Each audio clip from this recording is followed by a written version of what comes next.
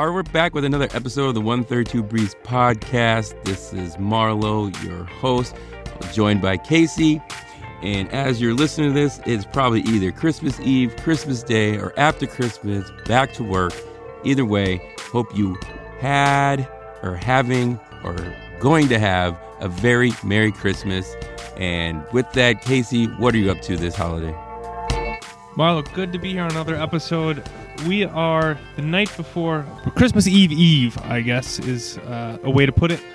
Tomorrow, we will be hosting my wife's family. Then on Christmas Day, off to my parents for my side of the family, splitting it that way, Marlo. You know, but Christmas is different as an adult now. These yes. days. I keep remembering, back to maybe not even when I was younger, but college. You're just like off for a month. Yeah. You come home and Christmas is all about relaxing. You have the gifts and things, but it's not that way anymore. It's not that way anymore. Nope. So we've been prepping to host and last minute gifts and that sort of thing. What are your plans for the holiday? Yeah, I have spending it mostly with the wife side of the family, splitting up between today, Christmas Eve and Christmas Day. Just a lot of hanging out, a lot of drinking. A lot of just making weird conversation. But to your point, I do miss those days of I got a month off. I just get to relax. Everything else is taken care of, or you just come home and everything's made for you. You wake up. Maybe there's some presents, maybe not. Who cares? Hang out with some friends, old high school friends. But now, it's just go, go, go. Where's this? Where's that? Sucks being an adult. But in the build-up, I still expect that. Like I'm still mentally a week ago. I'm like, all right, here we go. It's Christmas Eve, Christmas Day off, and I'm back to work on Wednesday. It's so very different. But I don't know why. Maybe that'll never happen. Maybe it'll never happen that like my build-up to Christmas is mentally like, oh, it's only this short period of time. Maybe it'll always be. I'm ready for a long period of relaxation. That never happens, but this period between Christmas and like New Year's is prime slack off season in offices. Like if you're in the office, there's nothing being done. Yeah, very little being done. At least for most of us, I'd say. So that gives us more time to think and prepare for our podcast, right? So, right, totally prepared for this one. So away we go, Marlo. Starting with Badgers basketball. They took on Grambling a couple days ago, winning 85-53. What stood out to you in this game? Well, first things first, Ben Bruss was on the call, looking dapper, first of all. But he's upgraded his game behind the mic there. The first game was like a B+. He's gone up into the A- range. He's doing pretty well. The only knock I had against him is he brought up the losing the axe to Minnesota, which was totally unnecessary. There was no need to bring it up. And it was during a point of the game where we were starting to take control of it in the second half. And it just brought it back to like that sad feeling I had for losing the axe to Minnesota for no reason. Yeah, I think I had blocked that out of my memory. Like I don't know if I forgot or it was just denial, but I did not, for whatever reason, I didn't think we lost to Minnesota, and then he reminded me, and it hurt again all over. It was painful. He was there looking dapper. I always forget how, I guess, slow these winter break games are at home. Mm-hmm. Most of the students are gone, so there's a very small crowd in the student section, if it even fills up at all. And it really got off to a flat start in the game, and this one was no different than the usual ones. And they always catch me by surprise. I don't know why. I guess, again, talking about expectations, I never think ahead that, hey, this is a home game during break. It's going to be a little bit quieter, a little bit slow. You hear the sneakers a little bit more in the whistles, and we definitely saw that. And I think it affected the team. They got off to a pretty sluggish start. I think it was tied 22-22 about a little more than halfway through the first half, although to be fair, Grambling was making most of their outside shots, and I didn't expect that to continue, and it did not. I think from a stretch from 7:13 left in the first when it was tied at 22 to there being 16-15 left in the second half, we went on a 25-5 run. So that really opened up the game. Defense clamped down and held Grambling to only 5 points over that extended stretch while the offense continued for Wisconsin. Yeah, a few things that we learned, or that we were reminded of, I should say, is 11 o'clock starts on Saturday, not good, especially during winter break. Demetrius Trice, he can get hot from three. Yeah. And Ethan Happ, he can make things happen, and he's an elite college player, and also he gets a lot of rebounds. That he does. He got his 1,000th rebound during the game, so another... I think he already had the record, but I guess this is at least a milestone for him to celebrate. So he continues setting records and hitting milestones in his career at Wisconsin. Yeah, and I think to your point, you had mentioned this a while back, that these are one of these players we'll probably look back on and be like, oh man, he was actually really good. He's just piling up these stats, piling up these numbers. I think we recognize that he's a good player. Yeah. I think history is going to be like, oh, well, he was a great college player. As these accolades and everything start stacking up, and I really hope that this season keeps turning out and to be special, because he really deserves to go out with the little pizzazz that he can call his own. Yeah, and I think I think that's a good point, that we think he's a good player, and I think how this season goes can immediately, I guess, affect our judgment on him as a player, because if it goes well or continues going well as it has been going so far this year, I think he'll, in the near term, vault up our kind of rankings of all-time Badgers. But as we mentioned, when we look back, I think we're going to be like, this guy did freaking everything for this team and got them to, hopefully wherever they'll be. It's just kind of, I think in our memories, our recent memories, we have last year as kind of a sour thought stuck in there with the team not performing well. But I think my highlight of this game, Marlo, was when Happ attempted a three-pointer. Yes. It was late. It was late in the game. The game was decided at that point, and he was still in the game and lined up for a three-pointer, and the bench jumped up like it was like a walk-on from the from the back of the bench who was taking the shot. And like they were ready to explode if it had gone in. It did not. It what would you say? Rattled out. It was a good-looking three-pointer. It looked good in the air. It did not go in much to the benches and my disappointments. Yeah. But it was so funny. He's a All-American candidate. He's on the short list for Player of the Year, and the bench is ready to go crazy if he has a three-pointer. But I think was it his third attempted three of his career? Probably. Yeah. And it was like the fifth shot of his career outside of the paint. Yeah. It's funny. Yeah, it's so great. Good to see App out there. Yeah, it was great to see him out there. Yeah. That's all I had on this game. I don't think there was too much else that we learned during it. Do you have anything else, Marlo? No, just glad they came out in the second half, made the adjustment they needed to, actually started playing, because that first half was too close for comfort. So that's good to see you closing out games. Guard, I'm leaning a little more towards guard as these games progress, and we're actually making those changes that I was not a fan of, him coming in, but. We'll just check mark that there and see what happens as we really go into more in-depth Big Ten play as the new year starts. Yeah, well, I'm a homer, so I'm always supporting the coach, it seems. I think the season's definitely going a long way to winning more of the Wisconsin fans to his side in the way that the team's playing. It's a little bit different than what a Bo Ryan style team would do. I mean, at one point, I think I saw them shoot a transition three-pointer, and I was like, check my eyes, hold on a minute. I saw that. It was so astounding you tweeted about it. That's I know. Yeah, I was very surprised. So it's kind of taken more of his style, which is, it's interesting to see where that goes, and at least he's starting to win you over and maybe some of the other fans along, and I'm already sold, so there we are. Our next game is coming up again on Saturday. We are at Western Kentucky. A little scouting report on Western Kentucky. They're 6-6 on the year.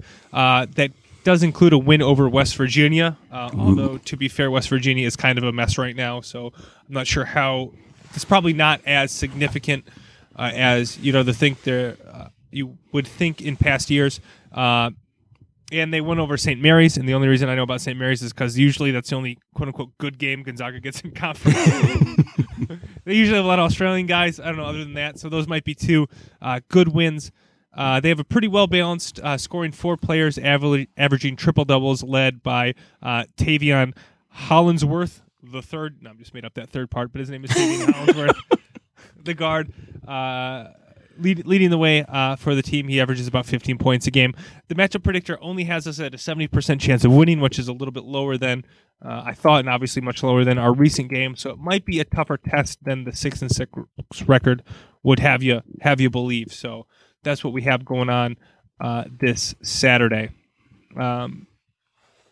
That's it. Who does those calculations for ESPN? The percentage predictor? I don't know. I just want to know, and I want to know how many of them. Chris Berman does it. Chris Berman. Okay, yeah, that's probably right. That's a good call. Schwam. Whatever he was. The Schwam. Der Schwam. No, I don't know. I don't know how they do it, and I haven't really looked into it, to be honest. So, but I'm going to go with it. 70% chance of winning. That's pretty good. But the last couple games we were 90-something plus, so it might be a tougher test. Going ahead. Elsewhere in Badgerland, Marlo, we actually finally have a bowl game coming up. It's game week. Bowl game. The prestigious New Air Pinstripe Bowl. Is that what it's called? Yeah. Yeah. Right. In New York. Game day, Wisconsin, Miami. Yeah. Here we go. We did have a bit. We had a little bit of a breaking news this week. Mm-hmm. I mean, it's not that much of a surprise. It's kind of a surprise considering the layoff we had, but Hornibrook is still having concussion concerns, and Cohen will burn his red shirt to start in the bowl game on Thursday. Yeah, I think with Hornibrook, I guess I was a little bit surprised. If this is while the New Era Pinstripe Bowl is very prestigious, if this is another bowl, say the Rose Bowl, I wonder if we are having a different starting quarterback. Right. That said, I don't think you want to risk Hornibrook having, essentially back-to-back concussions. He just got out of the concussion protocol and then got injured again, having another concussion. I don't think you want to risk that in more or less an exhibition game that really doesn't mean anything.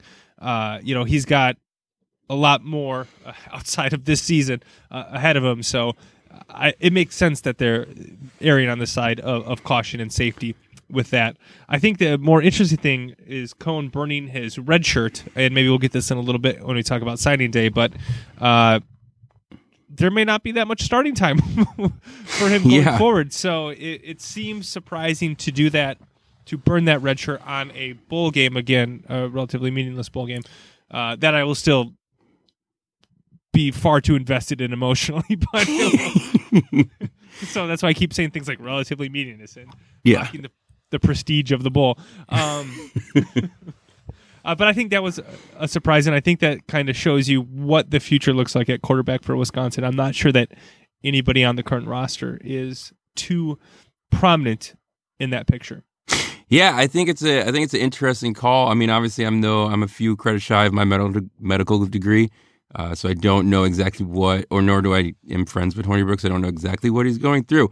But I was surprised with this layoff that he wouldn't be able to go, and maybe if, like you said, it was a more prestigious bowl or more pressing bowl game, he'd be in it. But with that said, Cohen burning a red shirt, Hornibrook not playing,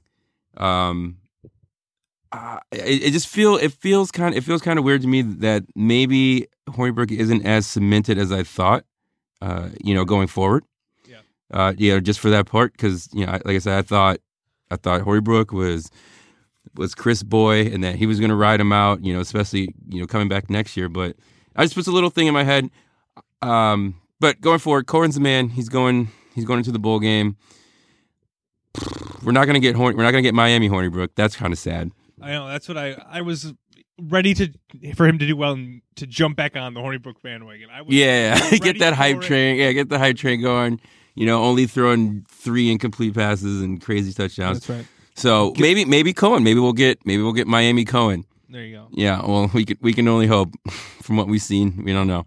I'll take my horny for Heisman thing and just cross out put a piece of tape over it and say Cohen for Heisman. Put it Cohen. Yeah. So I mean, going. Speaking of that, like what are we expecting in this game? What are we looking at? What like you said, it's relatively relatively means nothing, but it means, as soon as the kickoff goes and we go and like, we're obviously gonna be invested. So like, what are you expecting for the outcome of this game or during this game? I mean, I feel like I say this every game. I expect to see the real Wisconsin team to show up, and I've been disappointed so many times this year. But I just look. I feel like I say this every week. I look at this team and I just don't get it. I don't get why we're not winning these games. Why we're not better than the performances that we had. I expect Jonathan Taylor to go off. I expect us to control the game and win. I know we're even with Cohen at quarterback. I just think that this Miami team is in even a worse position than we are, and I'm prepared for this to blow up in my face and to look stupid when the same Wisconsin team that went out and got crushed by Minnesota shows up. But I don't know. Maybe it's my fandom blinding me from this, but this should be a better team, and I don't get why it's not. So I'm going to blindly expect them to be that team. Right, you're expecting them to have these couple weeks of bowl practice, get everything right the ship, and show up and be that polishing that we all thought they would be. Sure. Yeah, I get it. As far as Taylor goes, like he's a Jersey guy. He's gonna be playing in front of a lot of friends and family, so I'm expecting him to show out. I just hope Cohen is adequate. Yeah, doesn't have to be a superstar. Just don't lose it. Just don't be Northwestern Cohen. Just don't do that. But am I expecting a win? I guess it's the big question. And I think, a couple weeks ago, I would have been like, no, like it doesn't matter. Like we're not going to win this game. And I honestly have no clue like how good Miami is because I stopped paying attention to them because I didn't think we needed to pay attention to them. Yeah. But my blind fandom says we have to win this just to catapult us into, the next season. Yes, it's been a down year, but let's get it off, let's get next season off to a right foot. And let's go out and win this thing. I personally going to watch it. I'm going to have a few adult beverages. I'm going to have hopefully a little bit of fun while watching it. I just need a win at the end to validate starting that off at 4:00 on a Thursday. Yeah, it's weird how I sit here and as I mentioned, I joke about how unimportant this ball game is, but when it happens, it's I'm going to be there as if it's any other significant game, and it really does kind of. I guess maybe if they win, it sets a tone for next year. If they lose, then I don't know. Is it going to hang over our heads the whole offseason, or are we going to forget it like I already forgot about the Minnesota loss? Yeah, it will definitely be I think it would be a forgotten game unless it's one of those someone has a surprise performance, or we just have if it's a beat down on our side, we'll kind of hold on to it. It kind of reminds me again when we played Miami. It was at the I want to say it was in Orlando. What's the one not the Capital One Bowl, but one of those nothing bowls, and it was against Miami. Kind of same thing, and that was the year before the Rose Bowl, the first Rose Bowl. Yeah. And everyone talked about that win against Miami as a catapulting, and I don't know if it'll be the same here, but it's always good to end the season with a convincing win, with a good-looking win, with a hey, we can build on this win, type of game. Sure.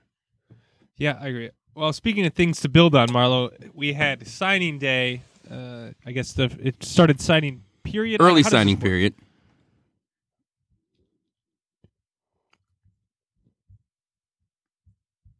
You there? Yeah, I'm here. Day? Okay. So we had signing day, and does this start signing period, or is it just one day? How does this work?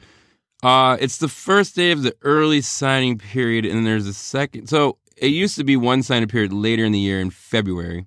Okay. They added on the early signing period, which is this now day in December, and then they also have the later one in February. But it's a quiet period in between. We can have recruiting one-on-one later. But essentially, if you're going to, major programs, which I consider Wisconsin major program, are going to sign the majority of their players in this early signing period. Yeah. Yeah, and we signed, I think it was 19. Yeah. 19 players in the early signing period. A couple more may trickle in, but I guess the big fish that we were going after have been signed, starting with, I guess he's not the top ranked per se, but probably the most celebrated quarterback Graham Mertz out of Kansas, a 4-star recruit. So when we alluded to earlier that the Horny Brooks and Cones might not be long for the quarterback position, this is what we were referring to. He is, at least most recently, the highest recruited quarterback for the Badgers to get. Absolutely. And credit us for getting Mertz through the finish line.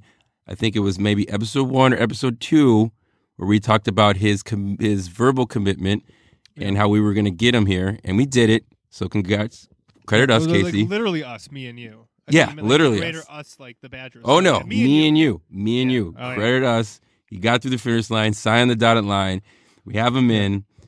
Has been very celebrated.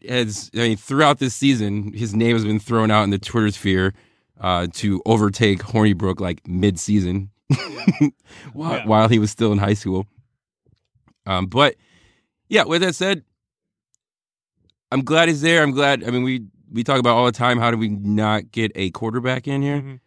There's a high-rated quarterback. I hope it works out. I hope it's not just another Wisconsin quarterback. I will not be surprised if he just turns out to be, a mediocre quarterback. But I hope that it's more than that. And the class overall turns out to be pretty good by the recruiting gurus of the world. We actually have an aggregate of the top 30 nationally, aggregate of all the major recruiting sites, which is the highest that Wisconsin has ever got. Even though Wisconsin, we're not a recruiting powerhouse. We never have been. We never claim to be. We usually get three-star guys. Shout out J.J. Watt, and turn them into premier players. Yeah, Jonathan Taylor, turn them into players. So the fact that we hopefully we can have these players that like a Mertz that are highly talented and boost them up from there and get into those upper tier college programs. Yeah, I think that the good thing about Mertz the encouraging thing about Mertz was he verbally committed early, and then after he verbally committed to Wisconsin, other teams came after him hard. Your Michigans, USC's. I think even Alabama had a run at him. Yeah, I think so. Yeah, some of the SEC schools, but he stayed with Wisconsin, which I think is an encouraging sign. Even though we had a disappointing year by what we expected. Elsewhere in the draft class, our two other highest recruits, a 5-star, our first 5-star, again in quite some time. Logan Brown is an offensive tackle out of Grand Rapids, Michigan.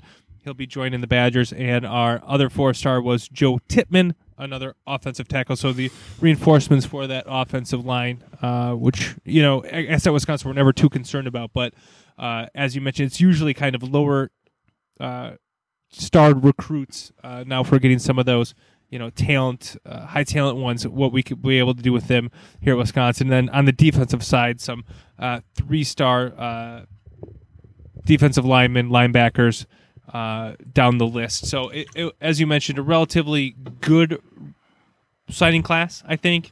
The highest for Paul Chryst in his tenure, I think, as you mentioned. So, while we look for the bowl game to be encouraging, even farther down the road, it seems like the recruiting will be there for some success to come in the future. Yeah, one of my favorite things about this time is all the videos that come out, the highlight videos of all the recruits.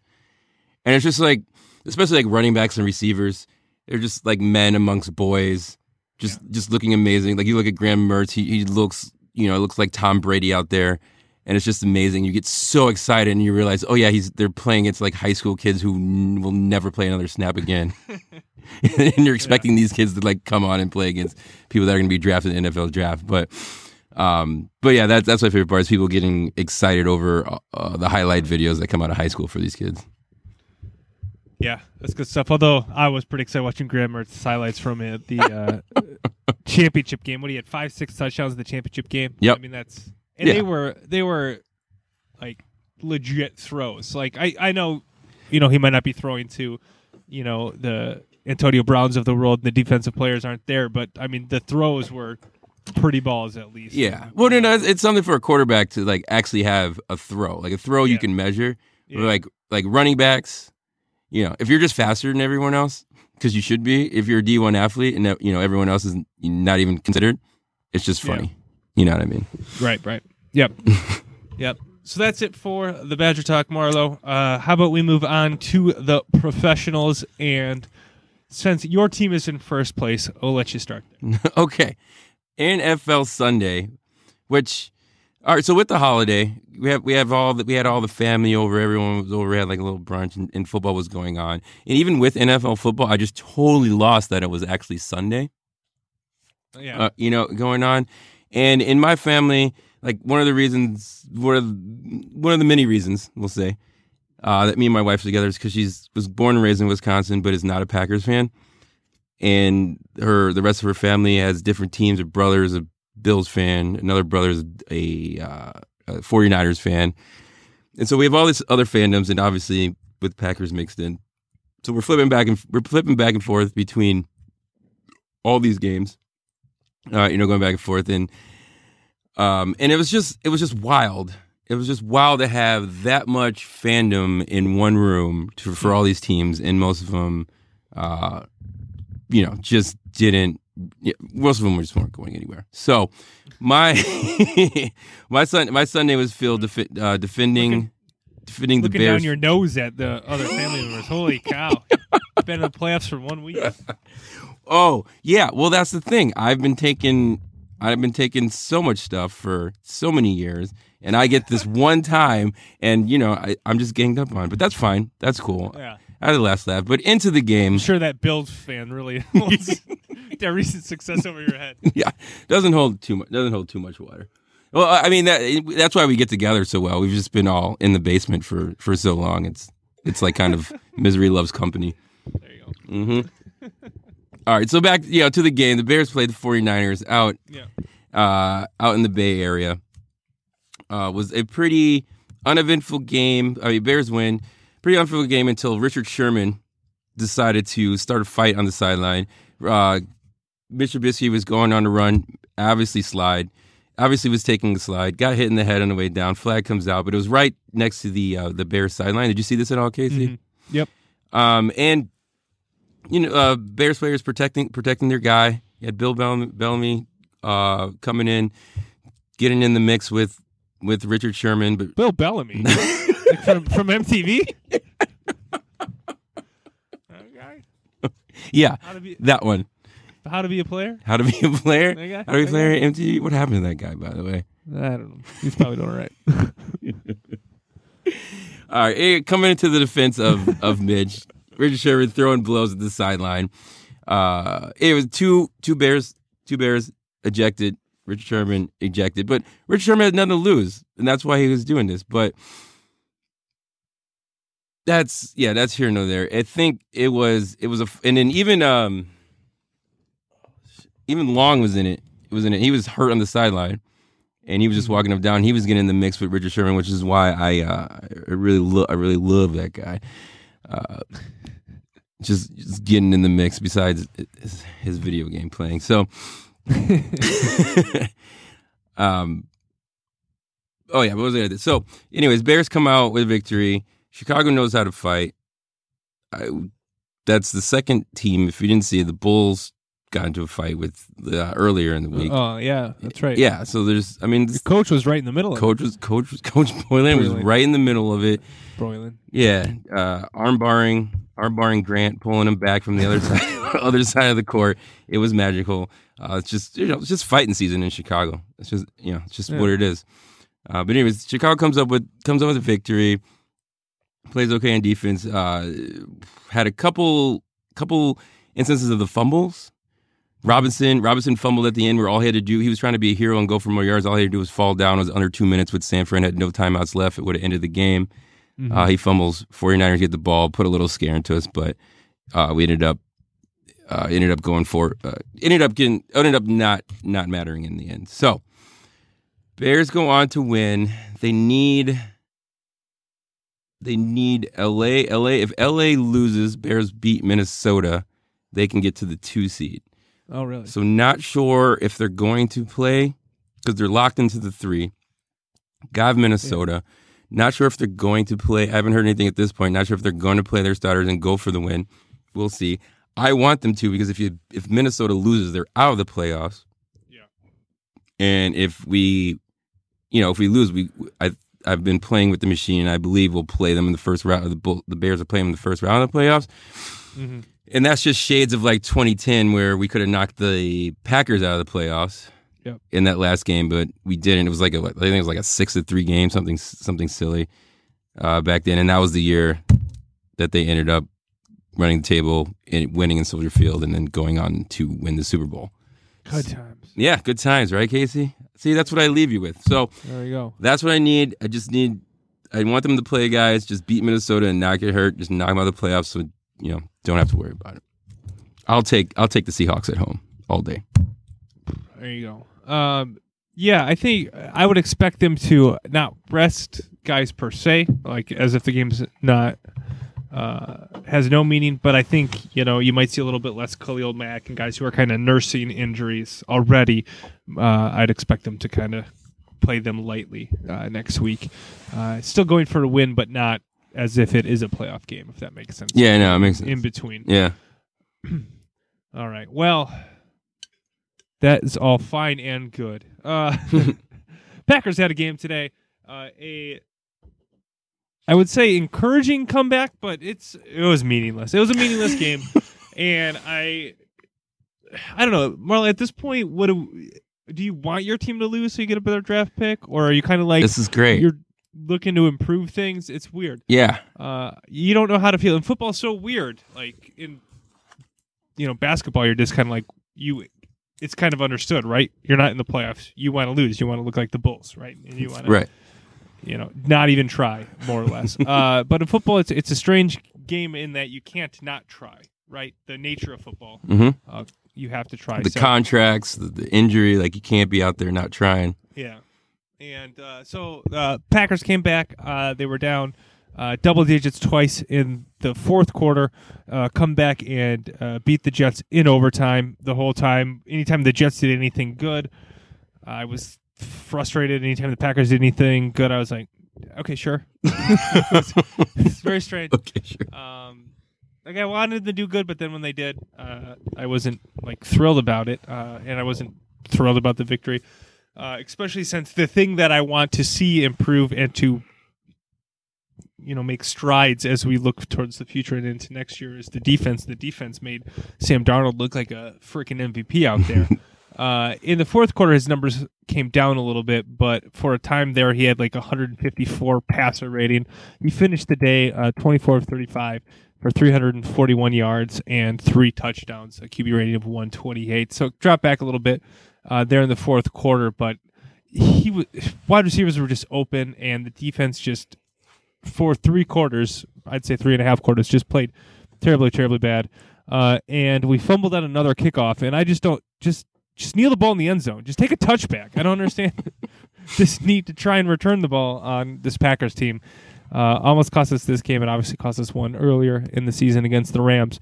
But I saw a stat going into this game, Marlo, for those betting folks out there. If you bet $100 on a team every week, who would be the most winning and losingest team? And I think the winningest was the Bills because they lose, but they lose close. Just straight up or against the spread? Against the spread. Okay. Bet the money line. Yep. And the Packers were in 32nd place. If you had bet $100 every week on the Packers money line, you would have lost $655. Wow. So that is the kind of season it's been for the Packers. Even when they win, they didn't win as much as they should have. It's been frustrating. So anyway, that was too much Packer talk. Nobody wants to hear this. Oh, wait, no. Because we had this conversation. We had this conversation in my household pretty much the whole game with the Packer fans watching it. And I kept, it's like, what do you want to do? Like, you're rooting for this win or you lost? And they were going back and forth. And I was like, listen, I know you guys are new to this. I get it. But do you want the quote unquote better, higher draft pick, or do you just root for the win so you feel good in the moment? Well, I don't know. I think the answer is gonna differ. I think you root for if you're going to play like Aaron Rodgers and you're going to actually legitimately try, right? You root for the team. I guess I wanted the team to play well and lose. I don't know how that looks, but that's what I wanted to happen. And they played mediocre to poor in one. So Yeah. it was like the opposite of what I wanted. Gotcha. Yeah, I don't know. It was, yeah. Yeah, I know.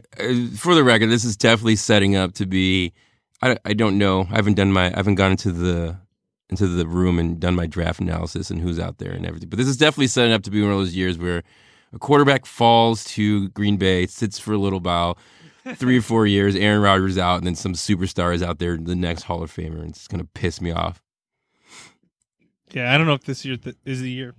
Yeah, It sounds like it's a pretty weak. Although I guess you would say that when Rodgers was drafted, it was a pretty weak quarterback draft because there were only 2 taken in the first round, and I think that's what they're talking about happening this year. Yep, exactly. With the guy from Oregon, and the latest I heard is that Haskins is shooting up the draft boards, and he might be taken pretty quickly as far as quarterbacks go, which is a little bit surprising to me. There. Anyway, we got Kaiser though, so we'll be fine. Oh yeah, you got Kaiser. You're good.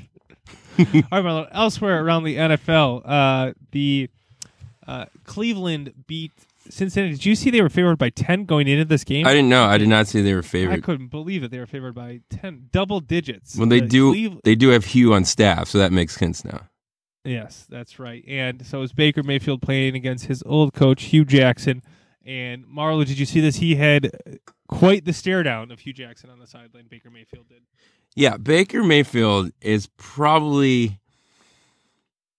I think this is a new coming of quarterback. I mean, he's wide receiver diva-esque as a quarterback at the quarterback position, and it is fantastic. Like I didn't see the Baker stare down in real time. Went back on Twitter and saw it, and I thought it was. In my mind when I heard it, I thought it was like a quick stare, but like this was a good. What do you call it? 20, 30, maybe even 35 yards of just staring down Hugh Jackson on the sideline while he prances down the field. Yeah. Yeah. He stared at him. He was like backing up, and then he like turned to like start jogging, but then turned around again and stared longer. It was prolonged, and this Browns team is crazy. They're what 7-1 now. Oh yeah, with 4 wins under interim. Coach 4 or 5. 4 or 5 wins. I don't know, but they have a chance of having a winning record, which we'll get to in a little bit. Yeah, but they have a chance. They have a chance of winning record.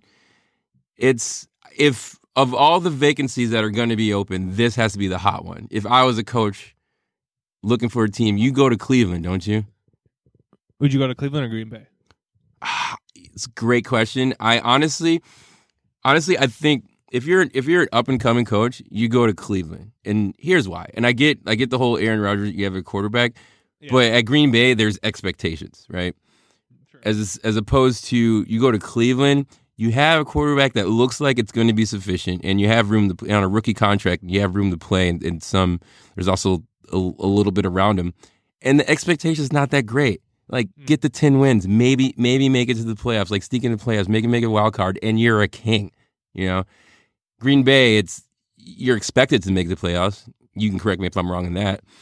You're expected to make the playoffs, and then when you get there, you're expected to at least win. Yeah. I don't know. I think you still take, in my opinion, you take Aaron Rodgers. Although I'd say that the Browns are probably outside of quarterback, they're definitely a better overall team than the Packers if you just ignore the quarterback position. And Baker's making strides to catch up to Aaron Rodgers, at least somewhat, in that regard. Funny comment during the Packer game today on the announcers were talking about Todd Bowles, the head coach of the Jets. So one drive, they're talking about how there's rumors that Mike McCarthy might coach the Jets next year and how Todd Bowles might be on his way out, blah, blah, blah. So doing that, and then they score on that drive, and then the next time they get the ball, the same announcer I don't even know who it was, is talking up how good of a coach Todd Bowles is and how well respected he's along the league. It's like, did you just hear yourself a minute ago talking about how he's on his way out of town? It was so bizarre. And then they're praising him the next minute. It was crazy. Speaking of crazy things, Marlo, I don't know if you saw this. Arizona Cardinals at halftime, they had some crazy stat lines. So they were playing Los Angeles Rams. Los Angeles handled them throughout the game. But at halftime, their leading passer was a wide receiver. Their leading rusher was their quarterback. and their leading receiver was their running back. Wow. It was amazing. It didn't end up that way because Larry Fitzgerald was the leading passer. He had one pass for 32 yards. And that was more than Josh Rosen had. Josh Rosen ended up eclipsing that, not by much, but by some in the second half. But it would have been hilarious if that stayed through the whole line. But that was a crazy stat line that I feel like, I don't want to say only the Cardinals, but teams like No, it's only Cardinals. Josh Rosen has had weird stat lines like all season. Yeah.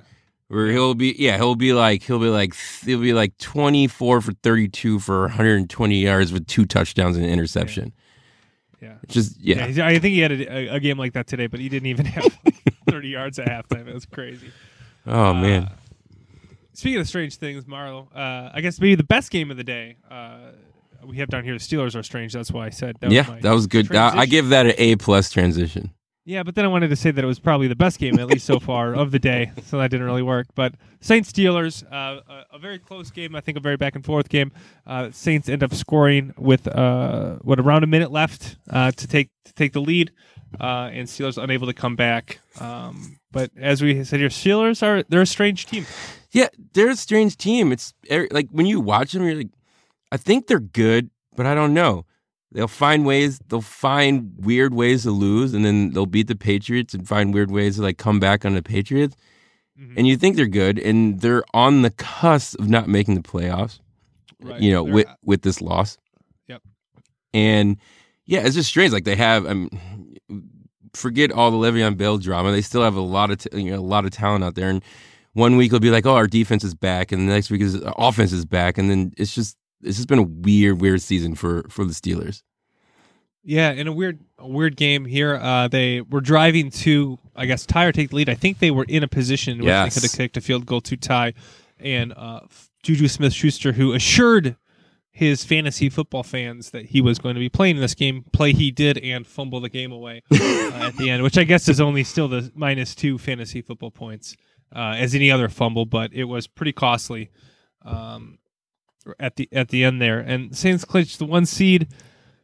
They're odds-on favorite to win the Super Bowl. I think they're plus 260 to win the Super Bowl now. I've watched them the past couple of weeks, and they don't seem that they're winning games, right? But they're beatable. They're beatable. Yeah, they're beatable because I think everyone has in their head those.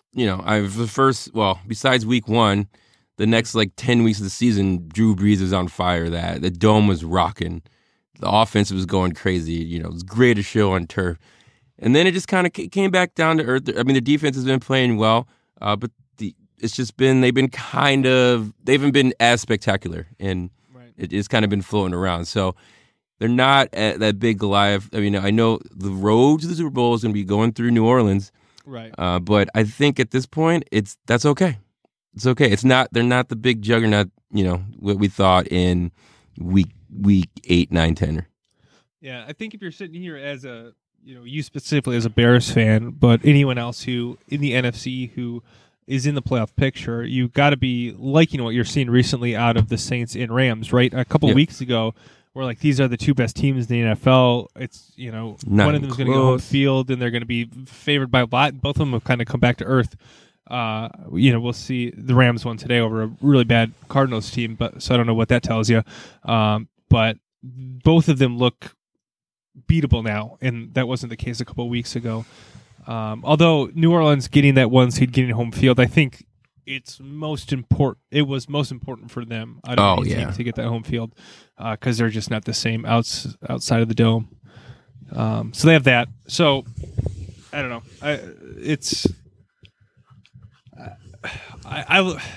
I like the Bears' chances a lot more. Oh, that was so hard for you to say. Than I did 2-3 weeks ago. So there's that. There it is. All right. I'll let you move on because I know that was hard for you. Going to Saturday night, the Saturday night games. Yeah, the surging Chargers against the Ravens. Which I honestly thought the Chargers were going to come. Before we get to that game, again maybe it was a holiday weekend thing that I just didn't realize it was Saturday and that there was football on. Yeah, I did not know that the Washington Tennessee game happened, and it was like well into the first quarter of the night game, and I realized, oh, there's football on, and I went and checked, and that game was already over, so I completely missed that that one. Not that I would have necessarily watched that one anyway, but it just was off my radar. Anyway, on to the night game, which I think we both expected a Chargers victory here, and we did not get that. No. The Ravens came out. It was a low scoring affair, but Lamar Jackson, he looks legit, man. Yeah. I think it was the first game, at least that I could see that, where it's like, oh yeah, he can play quarterback. He's just not running out there like an athlete. Yeah, they do a lot of kind of what I would say like more wildcat plays though with him, where he is running the ball, or I guess it's run option plays with him. Yep. So he does run the ball quite a bit, but he has a way of avoiding contact and like getting out of bounds or going down in a productive way. I would say more similar to Russell Wilson than like, I guess your concern is that he's like Robert Griffin. Yeah, who apparently was giving him tips on how to not take contact, which he probably is just doing the opposite of. Yeah, because he's kind of like the what you worry about if you have a more mobile quarterback like Lamar Jackson. Yeah. Somebody who can't take care of themselves. But the way he ducked out of bounds a couple times, dove forward, although you're still getting hit, you're not getting hit, as violently as you otherwise might. So I think I still am worried about it. Let's if my quarterback's out there running like that, and I'm still worried overall. But I think he has a little bit of that kind of knack, that inner ability to avoid contact, more like a Russell Wilson. And he looked good. He made some throws, and I just think that dynamic that he brings, it's fun to watch. It's different. Very fun. Different. Yeah, absolutely. R.I.P. Flacco. He's so done. It is over. Does he? He's a free agent after the season, right? I believe so. Well, he's not going to be on. Yeah, he's Baltimore. Yeah. Next year. Yeah, that Super Bowl run has lost its currency. Yeah, for sure. Is he get another starting gig? I mean, I suppose that there's enough teams that need quarterbacks, right? Yeah, I think he'll definitely get a starting gig somewhere. I think you'll see. You'll definitely see him on a roster, and I'm pretty sure he'll be starting somewhere. I couldn't pull out what team that might be at this point, but Jacksonville will take him, right? Oh yeah, Jacksonville. Yeah. I mean, what do you do with Bortles? Yeah, it's a whole other conversation. Blake Bortles conversation. Yeah, we got the whole offseason for that. He just signed a huge deal last year, so I don't know how much of that's guaranteed and all that. So yeah, we'll get the stats department on it. Yeah, research team will be on it once they're done with the NHL. All right. Moving on. Coming back to the NFC North. Yeah. Did you see this in Detroit today? Minnesota, Detroit. It seems like the Motor City Detroit is Ford Field is the home of the Hail Mary. It was the Kirk Cousins at the end of right before halftime throws up a Hail Mary in the same end zone as your boy Aaron Rodgers' Hail Mary. Yeah. It came down with. So, does Detroit not practice knocking down Hail Mary? Is it just the air up there? Is it just that end zone? What is it about Ford Field that lets you have a Hail Mary in it? I don't know. We have our graphics team working on putting side by side the Rodgers Hail Mary and this Hail Mary.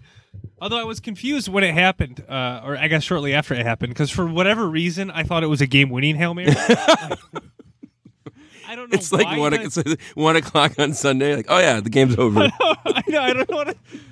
I'm gonna blame it on it being a holiday weekend, and my sense of time was just web. So I was like laughing that the Lions had lost on the Hail Mary again. Laughing to myself.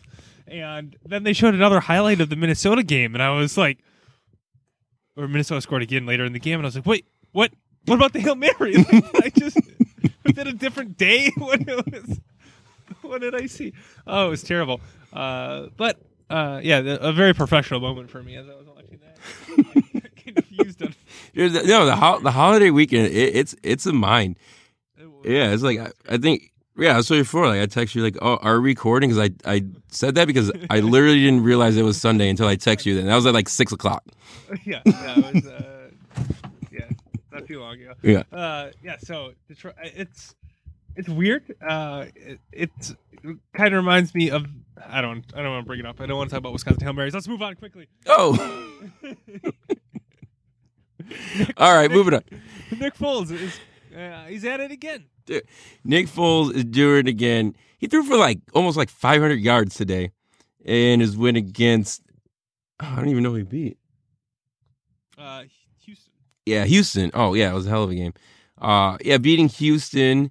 Yeah, he had 400 some yards, 2 wins. 2 wins. His other win against LA that no one thought he was gonna do. Philly with a slight chance they need to win next week and have some help. But I feel like as long as they put Nick in there, they're gonna win and they're gonna have the help and they're just gonna try. They're just gonna do it again.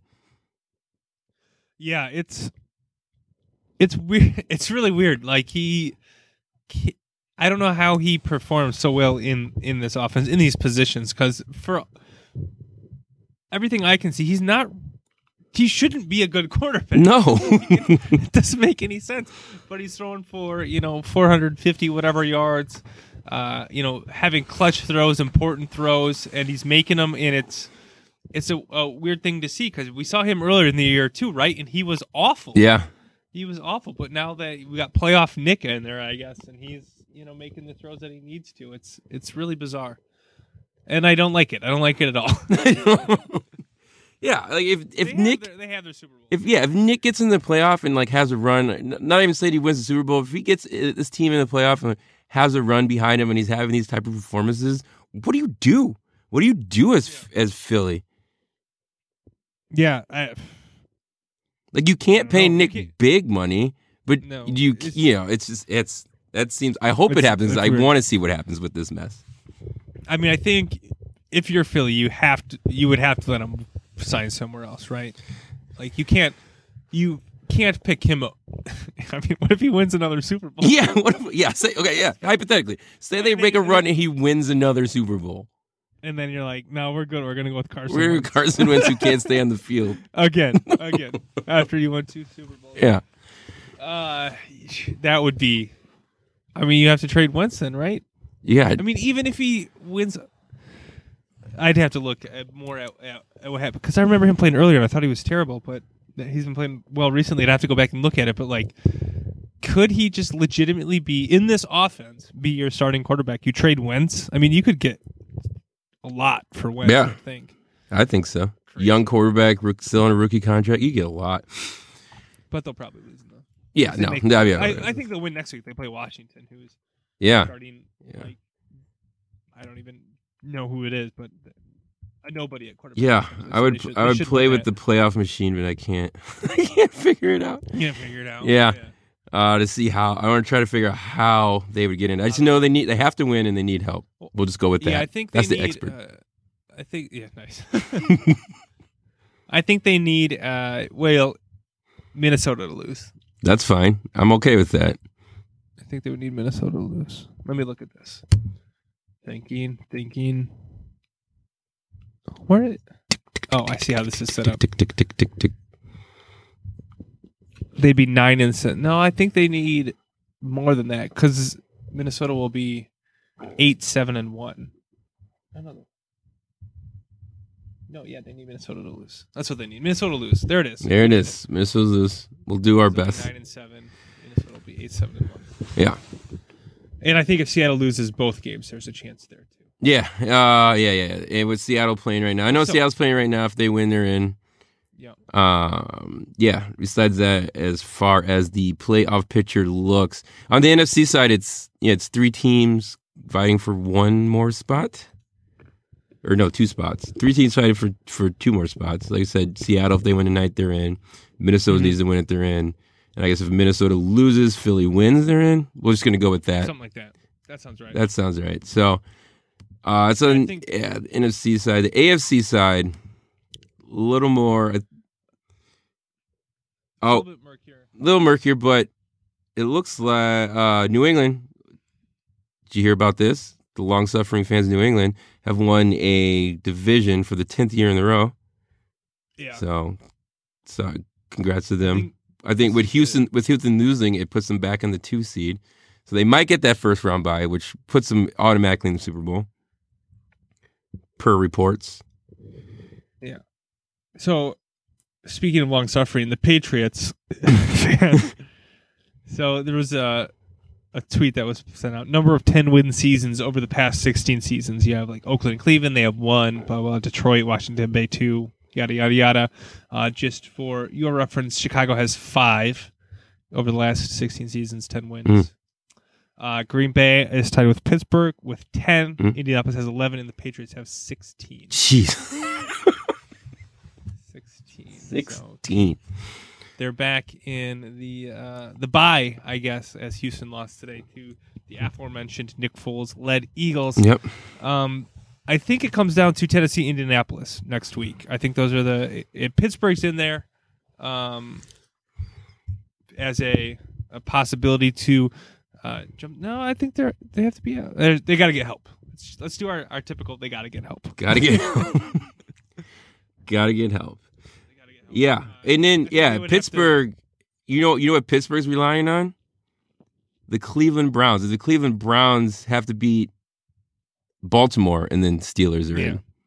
Yeah, if Steelers win. Look at that. Cleveland beats Baltimore. They'll win the division at 9. Which years past you'd be like, we're not getting in, but now, well, Pittsburgh has to win. But if you have to rely on Cleveland beating Baltimore, there's actually a chance. Yeah. And then Indianapolis plays Tennessee next week for a essential play-in game for that 6th seed. So that'll be interesting. I guess I don't know. I don't think Tennessee is just not a very exciting team. No, no. And Marcus Mariota is like hurt every game at some point. I don't know if I've watched a snap of the Colts this year. So I hear Andrew Luck's back. He's back. I know about the Colts. That's my in-depth look at the Colts. Andrew Luck's back. Been there all year, I think. All right. NFL. Anything else? We wrap it up the NFL. Anything else? I think that's it. Little cleanup. No more cleanup. All right. It's gonna be a fantastic end of the season. Week 17. Heading to the playoffs. Get excited. It's playoff season. It's Buffalo Wing season. Let's go. Sponsored by Buffalo Wings. Sponsored by Buffalo Wings wherever you consume them. Yeah. You can have them give us a call so we can actually say their name. That's right. All right. Other stories, Marlo. Outside of the NFL, let's go back to college. Oh, here we go. Our man has to stay in the news. Has to stay in the news cycle. A friend of the podcast. Not really. Urban Meyer. He is set to become or will become upon his retirement. He has a nice little retirement gig as assistant AD and assistant co-professor. What is his position? Yeah. He will co-teach a course. So he's going to be a co-professor, co-teach a class as a professor, and an assistant AD. Wait. Did you get the name of the class? Yep, he's going to co-teach a course titled Leadership and Character. Woo! I think we should start there. Yeah. Let's start with teaching a class Leadership and Character. So first, I want to point out who he will teach alongside. This is I'm reading from an ESPN article here. Meyer will teach alongside Lieutenant Colonel Charles Buchanan, a senior lecturer at the business school who spent 15 years in the U.S. military serving tours in Afghanistan, Iraq, and Kosovo. So, wow, pretty much same resume.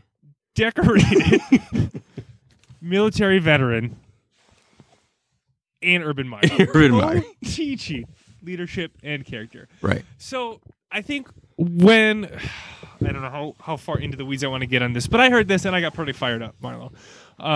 And I think when we first talked about the whole was Zach Smith, is that the guy? Yeah. It says at the bottom of this, and if I can conclude the article, his retirement announcement ended a tumultuous 2018 season that began with a suspension for failure to live up to the standards of the university and his handling of the abuse allegation against former Buckeyes assistant coach Zach Smith, to put it kindly. We talked about how poorly Ohio State had handled the situation, and he's retiring from coaching the football team, and he gets more or less promoted to assistant athletic director. Yep. He's going to coach a leadership and character class, which just seems like it's an Onion article. Like, that's what he's going to coach. Yeah. And I can't. So Ohio State slapped him on the wrist initially and suspended him for the non-conference game, part of the season, right? And now he gets this freaking plush job, which I'm sure has no responsibility. I'm sure he's going to still be paid millions of dollars. I mean, honestly, are you kidding me with this? Yeah, it makes no sense. I think this was when the news trickled out. I think him being a professor came out first, and I laughed and just shunned it off. And then it came out like a day or two later that he was going to be assistant AD, and I was like, "Are you guts to be kidding me?" It makes no sense. Like it doesn't back up anything Ohio State is saying, right? You suspend a guy for doing the wrong thing, but you, like you said, promote him on what merit? Because he won a bunch of football games, and then you give him a leader. Like, it's all. I get it. It's a money machine. I get to say it's a money machine. You put we did it with Barry. You put him in the athletic department. It's going to do things. He's not a coach, but he's still going to be able to recruit as an AD. You know, he might not be going on the road, but I guarantee they'll use Urban Meyer as a recruiter. It's just, yeah. It just. I just wonder how it's it's kind of deflating. I still think there's a chance he'll bolt for the next like really good head coaching job, but I think he's buying himself more time in this cush job, like you said, more paychecks. Yeah, I was getting more paychecks, just sitting back not doing anything, and once a Notre Dame or USC or something that comes up where it's the athletes are there, everything is there, they just need a coach. He's gonna go. No, it totally makes sense for Urban Meyer. Yeah. Oh, I'm more jealous. Yeah, don't get me wrong. I don't get this from Ohio State's standpoint. I don't get what they have to gain by it. I think it looks ridiculous on their standpoint. Again, failure to live up to the standards. That's their terminology. Yeah. And he's coaching leadership and character. I mean, this guy. Oh yeah, I would love to show up for day one and get the syllabus on that. I would love to see his face during the crisis management lecture, where are they going to show clips of him berating the media and teaching, reading teaching from his piece of paper. Yeah, how to erase their cell phone memory so the freaking investigators can't look at it. I mean, it's absurd. It is absurd, and I mean, I don't get why Ohio State did this. It blows my mind, and I think it's ridiculous. Yeah, all right, absolutely. Yeah, and it definitely clarifies why the whole retirement thing, or whole retirement press conference and everything happened now, because like now all this is coming in through like a slow like news cycle time where everything's just getting buried really fast, and we're the only ones talking about it. Yeah. It's anyway. All right. I guess that's all I have to say about that. And I'm all flustered now. Flustered. It's the holidays. Let's keep it cheery. Speaking of things that fluster me, Marlo, I was watching the Bucks game. They played the Heat last night, and it was the second game of back-to-back. Bucks didn't play well. Heat ended up winning. The Bucks got it pretty close. I think they got it within 2 late in the fourth quarter. And Dwayne Wade hit some shots, scored I think 13 points in the second half, and he was shooting some free throws in the at the end of the game. And the Miami crowd, is chanting MVP. Yeah. Now, why is MVP the only chant that occurs at basketball games? At basketball games. I don't get it. It makes sense. Okay, it makes sense if like it's literally a candidate for the MVP, right? Westbrook's on your team, and he's having an MVP year, or maybe he won it last year or the year before. Dwayne Wade hasn't won the MVP. Did he ever win it? I don't know. In a while, at least. He literally didn't score any points in the first half. He's not going to be an MVP candidate this year.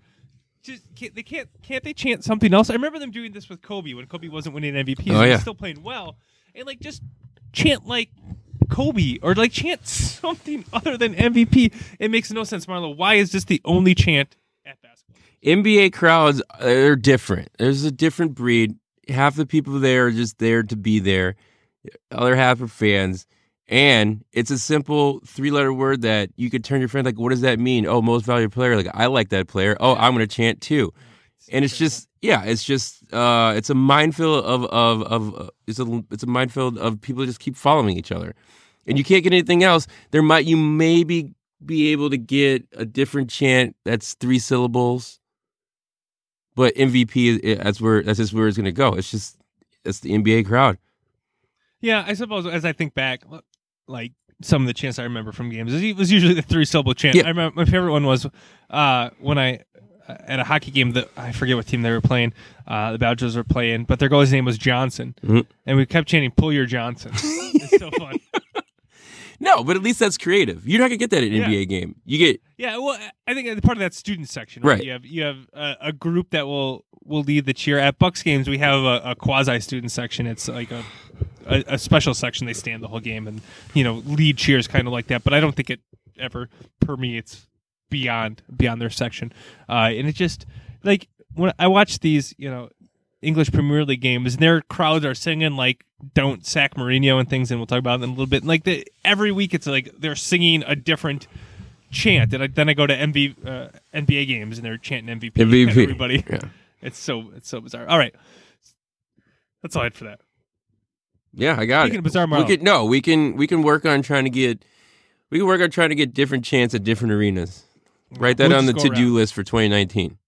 All right, it's on. Jotting it down. Jot. All right. Speaking of ridiculous, Marlo, did you see this? Carolina Hurricanes are doing, I don't know if it's a homage, a throwback, or what it is, but they're more or less co-opting the. So. Wait. Are we talking hockey?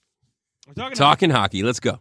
Research team poked their head up from the underground tunnel where they're doing their work and came in with this little nugget, or I saw it on ESPN. One of the two.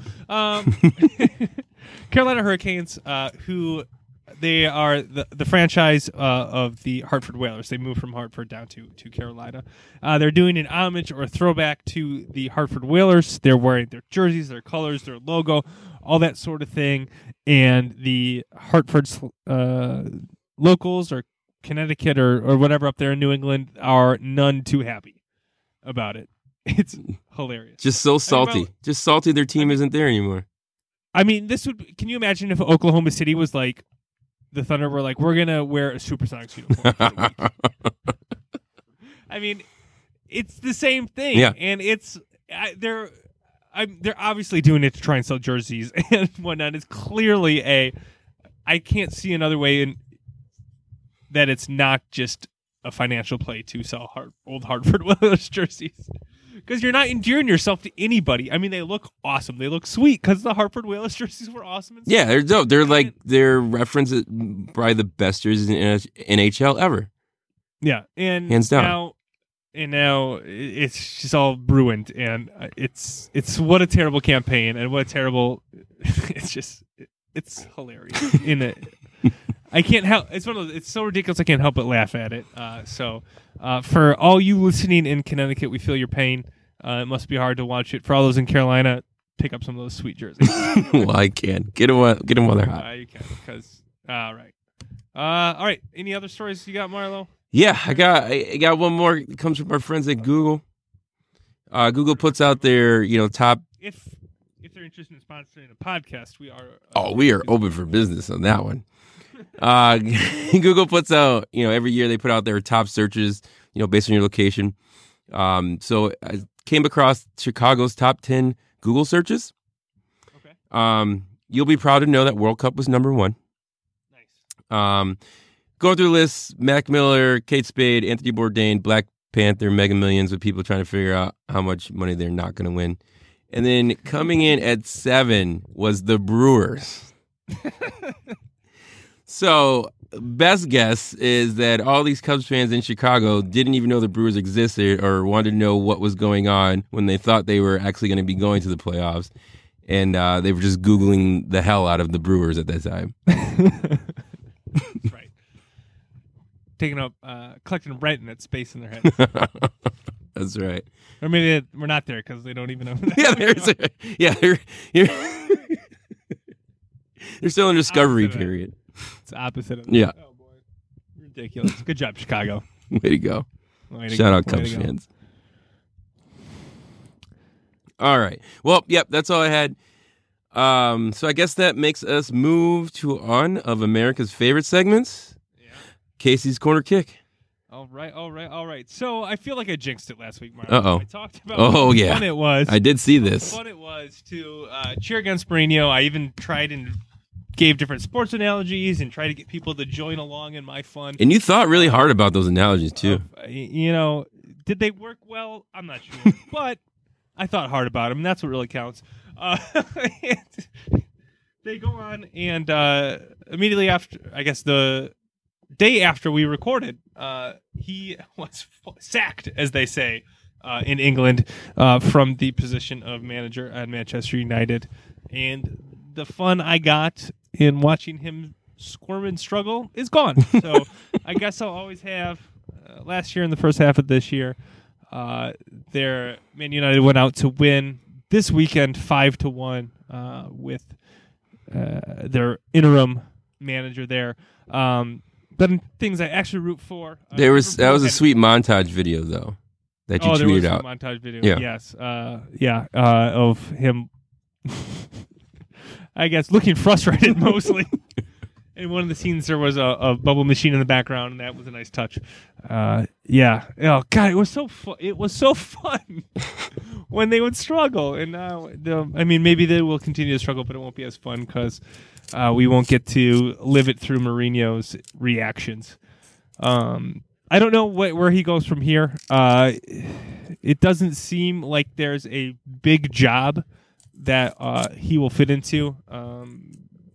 But we'll see. There's some rumors that he might go to Paris, but that seems like a weird match to me.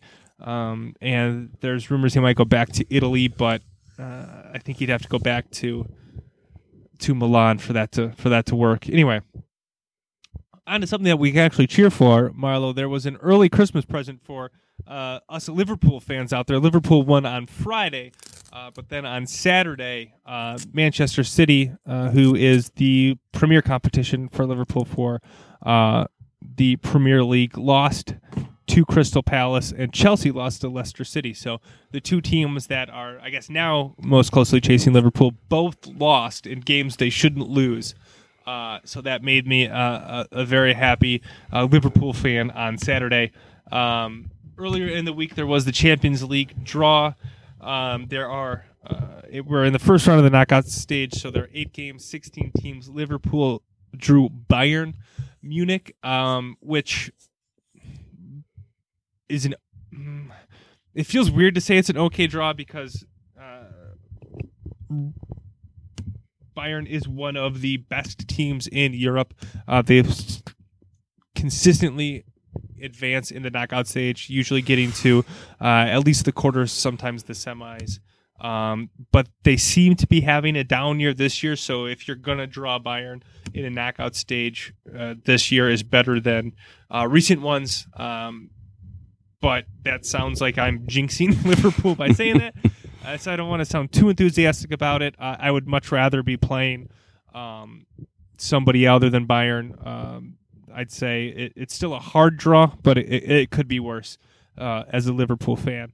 The other key matchups, I guess, Barcelona is taking on Lyon. Barcelona should advance in that. Real should advance over Ajax, who's the best club in Netherlands, although that would be an interesting opportunity for an upset.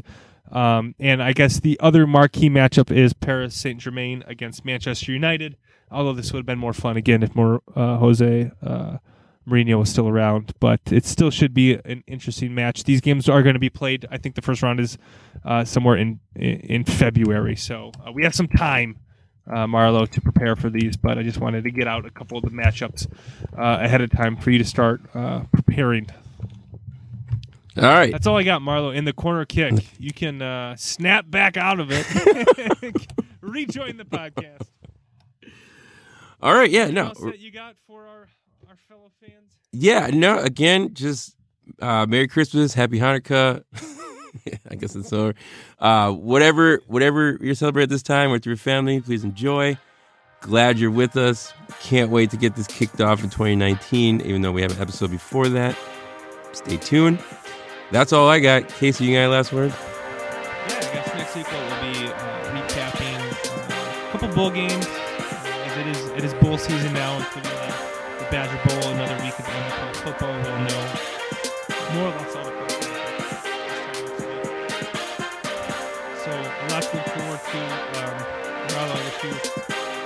Merry Christmas, and all our fellow fans, Merry Christmas as well. Be safe, but have a good time out there. And until next time, everyone, I hope that all your favorite teams win.